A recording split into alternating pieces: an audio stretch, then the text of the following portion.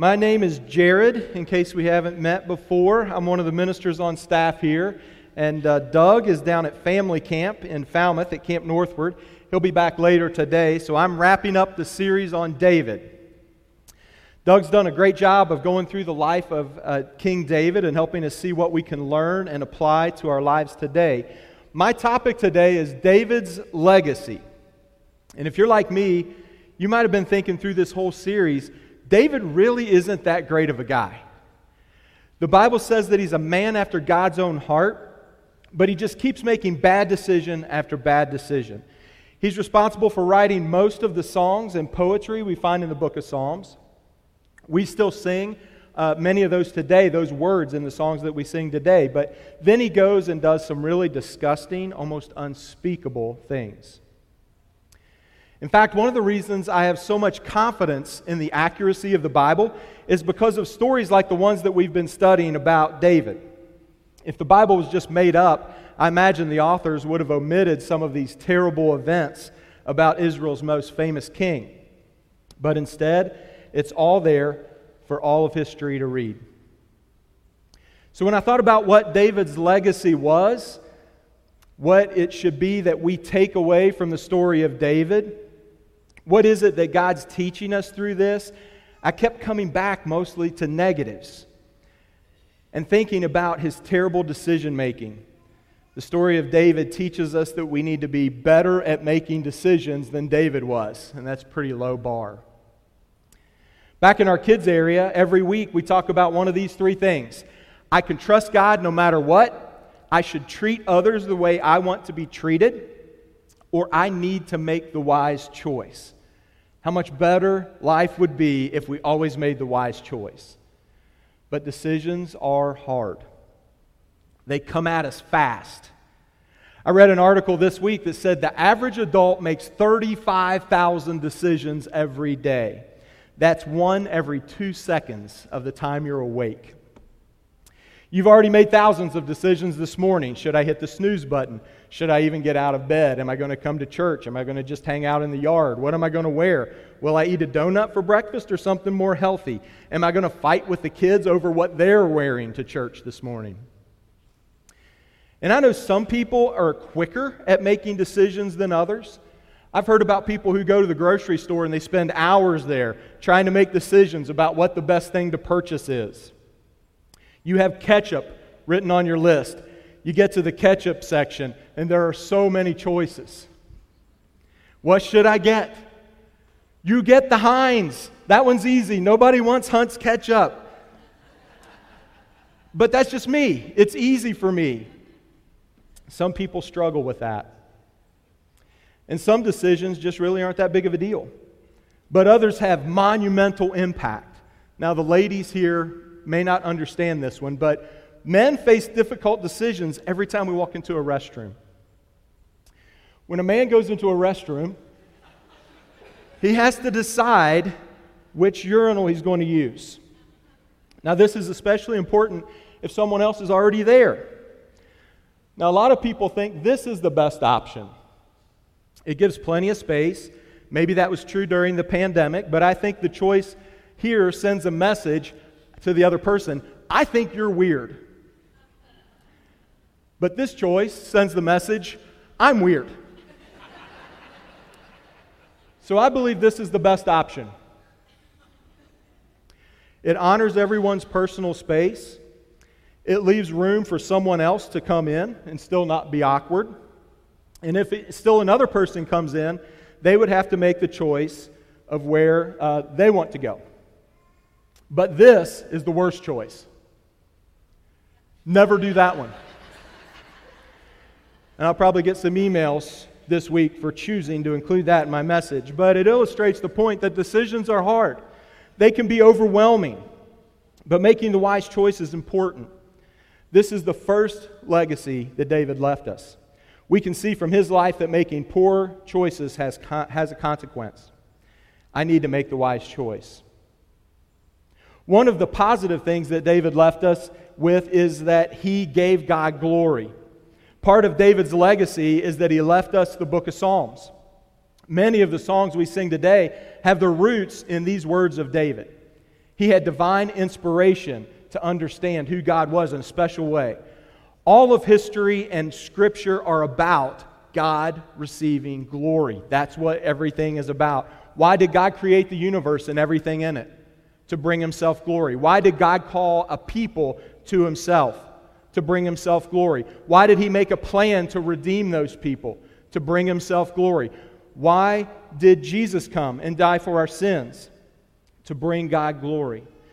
And all of eternity, long after this world is gone, will be about giving God glory. Somehow, David miraculously understood this.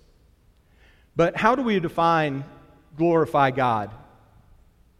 John Piper says that the glory of God is this: the manifest of His holiness. It's just a declaration that God is holy, or He has a perfection that can't be improved upon. He can't be imitated. He's incomparable. It signifies His infinite worth and value. David would have no doubt known about Leviticus 10:3, where God says, "Among those who approach me, or among those who are near to me, I will be proved holy. In the sight of all the nations or the people, I will be honored." So David got this one right. And God's glory is what everything is about. We exist to give God glory, and we will only find fulfillment when we live to bring Him glory. I love history. I like visiting historical places. I read historical books. I watch documentaries about events that have happened in the past. I like the statement, history doesn't repeat itself, but sometimes it rhymes. And that's true in the comparison of President Abraham Lincoln and President John F. Kennedy. Maybe you've heard about these similarities before. Lincoln was elected to Congress in 1846, Kennedy in 1946. Lincoln was elected president in 1860, Kennedy elected president in 1960. Lincoln had a child die while he was president. Kennedy also lost a child while he was president. Lincoln's secretary was named Kennedy. Kennedy's secretary was named Lincoln. Lincoln was shot on a Friday. Kennedy was shot on a Friday. Lincoln was succeeded by Vice President Johnson. Kennedy was also succeeded by a Vice President Johnson. Lincoln was shot at Ford Theater. Kennedy was shot in a Ford vehicle. John Wilkes Booth was born in 1839. Lee Harvey Oswald born in 1939. Booth shot from a theater and ran to a warehouse. Oswald shot from a warehouse and ran to a theater. Booth was assassinated before his trial, and Oswald was assassinated before his trial. This is a case where history rhymes. All of these similarities are really strange, but I know they're just coincidence. But David and Jesus also had a lot of similarities that I think were more than just coincidence. David was born in Bethlehem. Jesus was born in Bethlehem. David was a shepherd before he was the king. Jesus calls himself the Good Shepherd. David was 30 when he became king. Jesus was 30 when he started his ministry. David was the king of Israel. Jesus is known as the King of Kings. David was betrayed by one of his close friends. Jesus was betrayed by one of his close friends. That friend who betrayed David later hanged himself. Judas also later hanged himself. Saul, the leader of David's time, plotted to kill him. The Pharisees, the leader of Jesus' time, plotted to kill him. David cast out demons with music. Jesus cast out demons by his command. David was announced and anointed by Samuel, who was conceived miraculously by a woman who had never had children. Jesus was announced and baptized by John the Baptist, who was conceived miraculously by an elderly woman who had never had children. These things aren't just coincidence, though. God is showing His divine hand in all of history by helping us see that He's been moving all along. Biblical scholars might call David a type of Christ. That is, the story of David foreshadows what's about to come with Jesus 1,000 years later. And long after the fact, people like us, 3,000 years later, can look back and marvel at what God has done through history. You may remember from some of the other messages in this series that God's plan was for Him to be the king. A king gives peace and protection to his people. And God had proven that he was a good king over and over throughout history. But Israel insisted on having a man king. They didn't want a God king. Kingship belongs only to God. God wanted his people to rely on him and give only him the glory that only he deserved. But in 1 Samuel 8, God says, "They have rejected me from being king over them." They have rejected me from being king over them. Isn't that what we do today? We reject God from being king over us. We want to rely on something, anything, other than God. Many of us put our hope into political figures. We put our energy into political figures. We think if the right candidate gets elected, everything will be okay. But no political figure can be our king. We think if we make enough money and store away enough in retirement, we won't have any worries. But wealth will never take the place of God. We get consumed with what other people think about us. We make posts on social media that put out an image that isn't real. Then we try to live up to other people's highlight reels that they put on social media. But if our image is our God, that will crumble. We've tried to make ourselves God. By doing so, we've rejected the true God from being our king. 1 Samuel 12:13, Samuel says, "Behold, the Lord has set a king over you." Then in verse 17, he describes what that means. "You shall know and see that your wickedness is great, which you have done in the sight of the Lord, in asking for yourselves a king." I don't think it can be overstated how terrible this sin was. After everything God had done, generation after generation, his people reject him and turn away. So David's legacy begins with one of the greatest sins in all of history: God's people rejecting him. David becomes king. David proves exactly why God didn't want his people to have a human king. David's called a man after God's own heart, but he proves to be capable of incredible evil. He fails his people, his family, his friends, and his God.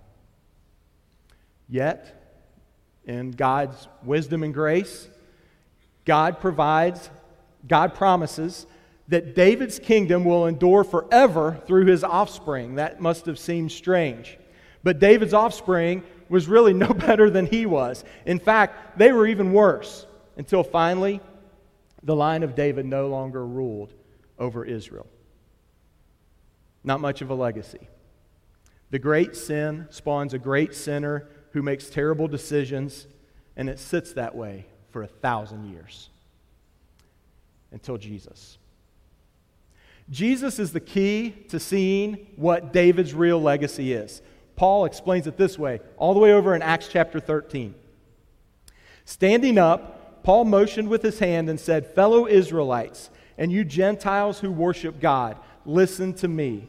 The God of the people of Israel chose our ancestors. He made the people prosper during their stay in Egypt. With mighty power, he led them out of that country. For about 40 years, he endured their conduct in the wilderness, and he overthrew 7 nations in Canaan, giving their land to his people as their inheritance. All of this took 450 years. After this, God gave them judges until the time of Samuel the prophet. Then the people asked for a king, and he gave them Saul, son of Kish, of the tribe of Benjamin, who ruled 40 years. After removing Saul, he made David their king." Verse 23, Paul tells these people, "From this man's descendants, God has brought to Israel the Savior, Jesus," David's legacy. Verse 32, "We tell you the good news. What God promised our ancestors, in that promise to David, he has fulfilled for us, their children, by raising up Jesus." David's most important legacy was that Jesus entered his story. One of the greatest sins produced a king who was a sinner, and one of that king's descendants would be Jesus, the man God, the King of all kings. His rule will be forever, and he will rule over all nations. Those are promises we can find in Revelation. The reason we know or even care who David is today was because 1,000 years after his life, Jesus became part of his story. God fulfilled his grand plan by grace, even through the line of David. God chose David, and he chose you. Jesus became part of David's story, and that made David's legacy. Jesus wants to become part of your story too. And we, just like David, are capable of all kinds of evil. Scripture says we fall short of God's glory. But when Jesus enters our story, we find purpose. We begin living out what we were created for. In spite of all our shortcomings, in spite of our failures, in spite of the times we just screw it up, Jesus enters our story and changes everything. That creates our legacy. God's doing something. He's been doing something all along. Throughout history, He's been bringing all of mankind back to Himself. So that leaves us with some questions about David's legacy and how we make it our legacy. How do we make the wise choice? It starts with knowing God's Word. The last thing Jesus said on earth is found in Matthew 28. Jesus gives His followers this command: go and make disciples of all nations, baptizing them in the name of the Father and the Son and the Holy Spirit, and teaching them to obey everything I've commanded you. Knowing God's Word is important. I'm rarely on Facebook, but last week I saw a post from an old friend who was asking if something was religiously wrong. That was the term that was used, and it obviously was. The responses, though, blew my mind. Nearly everyone said something like this: God just wants you to be happy. Life is so short, just do whatever makes you feel good. And God will speak to you by making you feel guilty if that is truly wrong. That's not how this works. In order to make the wise choice, we have to know God's Word. And there are lots of opportunities here at Plum Creek to grow in God's Word. We have a growing number of studies on Sunday morning. Life groups will be starting up in September. That's a way to get into the Word. There will be a basic Bible class. I think it will be called Foundations in August on Sunday mornings. And in September, we're starting a class called Plum Creek Academy. You'll be hearing more about those soon. But today, you could commit to making weekly Bible study a habit. One of these things I've mentioned, or something even just on your own. But how do I give God glory? Well, this is about falling in love with who God is. We have this warped idea of who God is. He's just here to make us happy. His job is to serve me. Maybe I can just make a small part of my life about God. I can compartmentalize God into what I do only on Sunday mornings, and the rest of my life I can live how I want. That's not how this works. God has been spending all of history bringing glory to His own name. That might sound a little selfish, but He deserves it. He's far above us. He's the creator of the universe and everything in it. He's the sustainer of life. And our purpose in life is to give Him glory. Until we learn to live in that purpose, we'll always be frustrated. David's poor choices were usually a result of selfishness, and our poor choices are usually a result of selfishness. But Galatians 5:24 says, "And those who belong to Christ Jesus have crucified the flesh, its passions and desires." Romans 12:1 says, "Present your bodies as living sacrifices." John 3:30 says, "He must increase, I must decrease." One good practice to get in the mindset of giving God glory would be to have family conversations this week about who God is.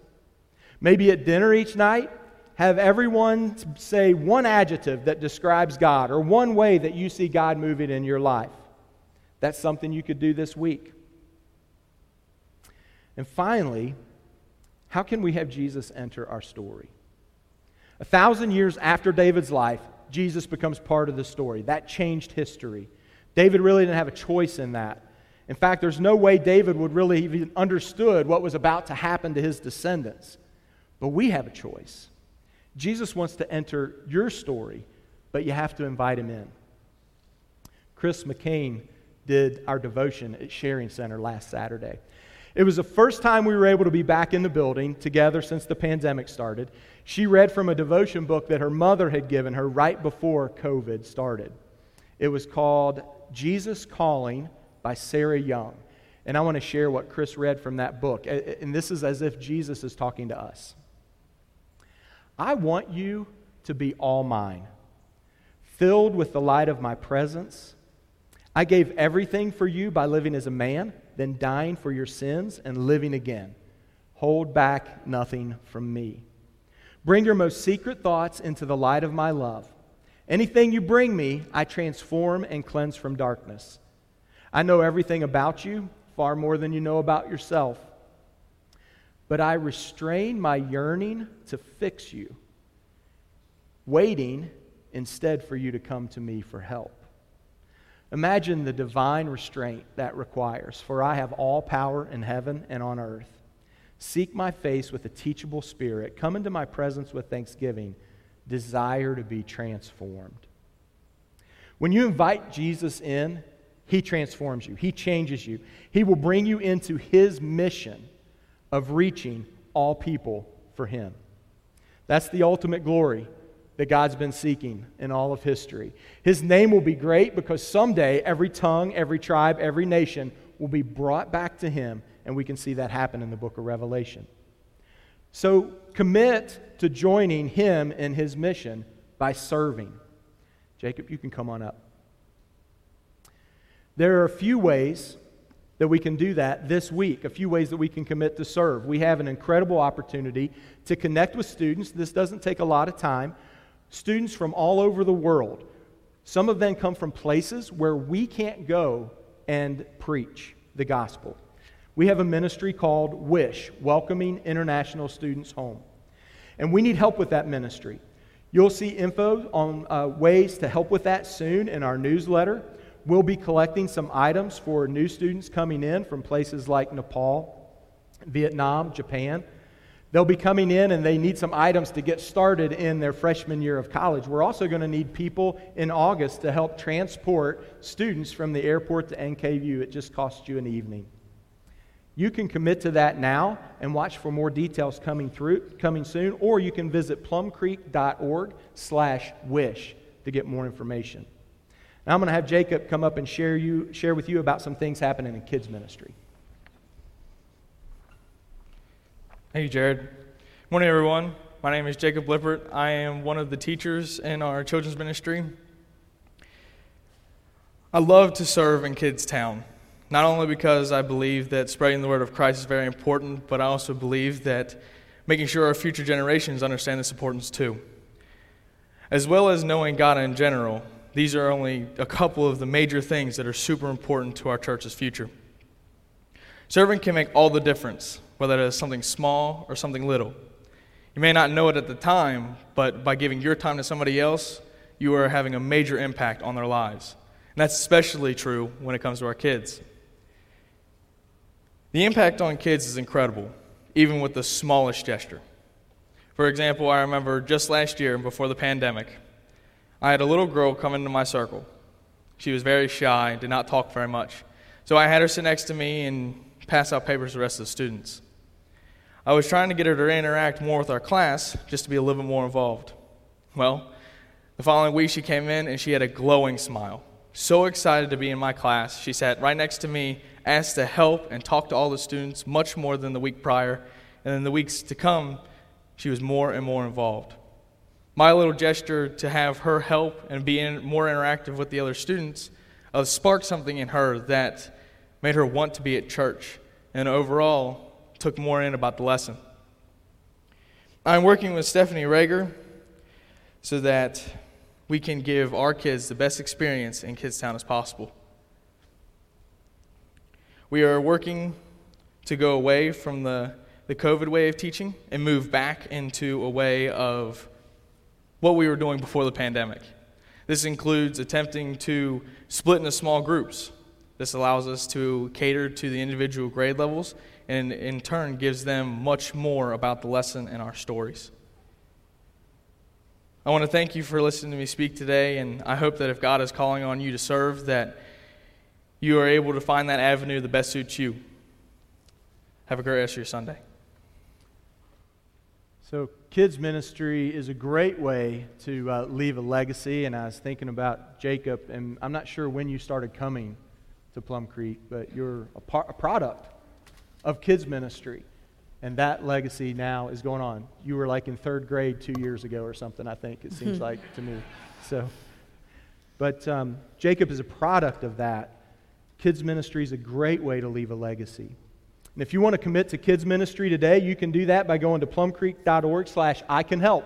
There's a form there. You fill that up, and you fill that out, and it will go directly to those folks, and they'll get back in touch with you soon.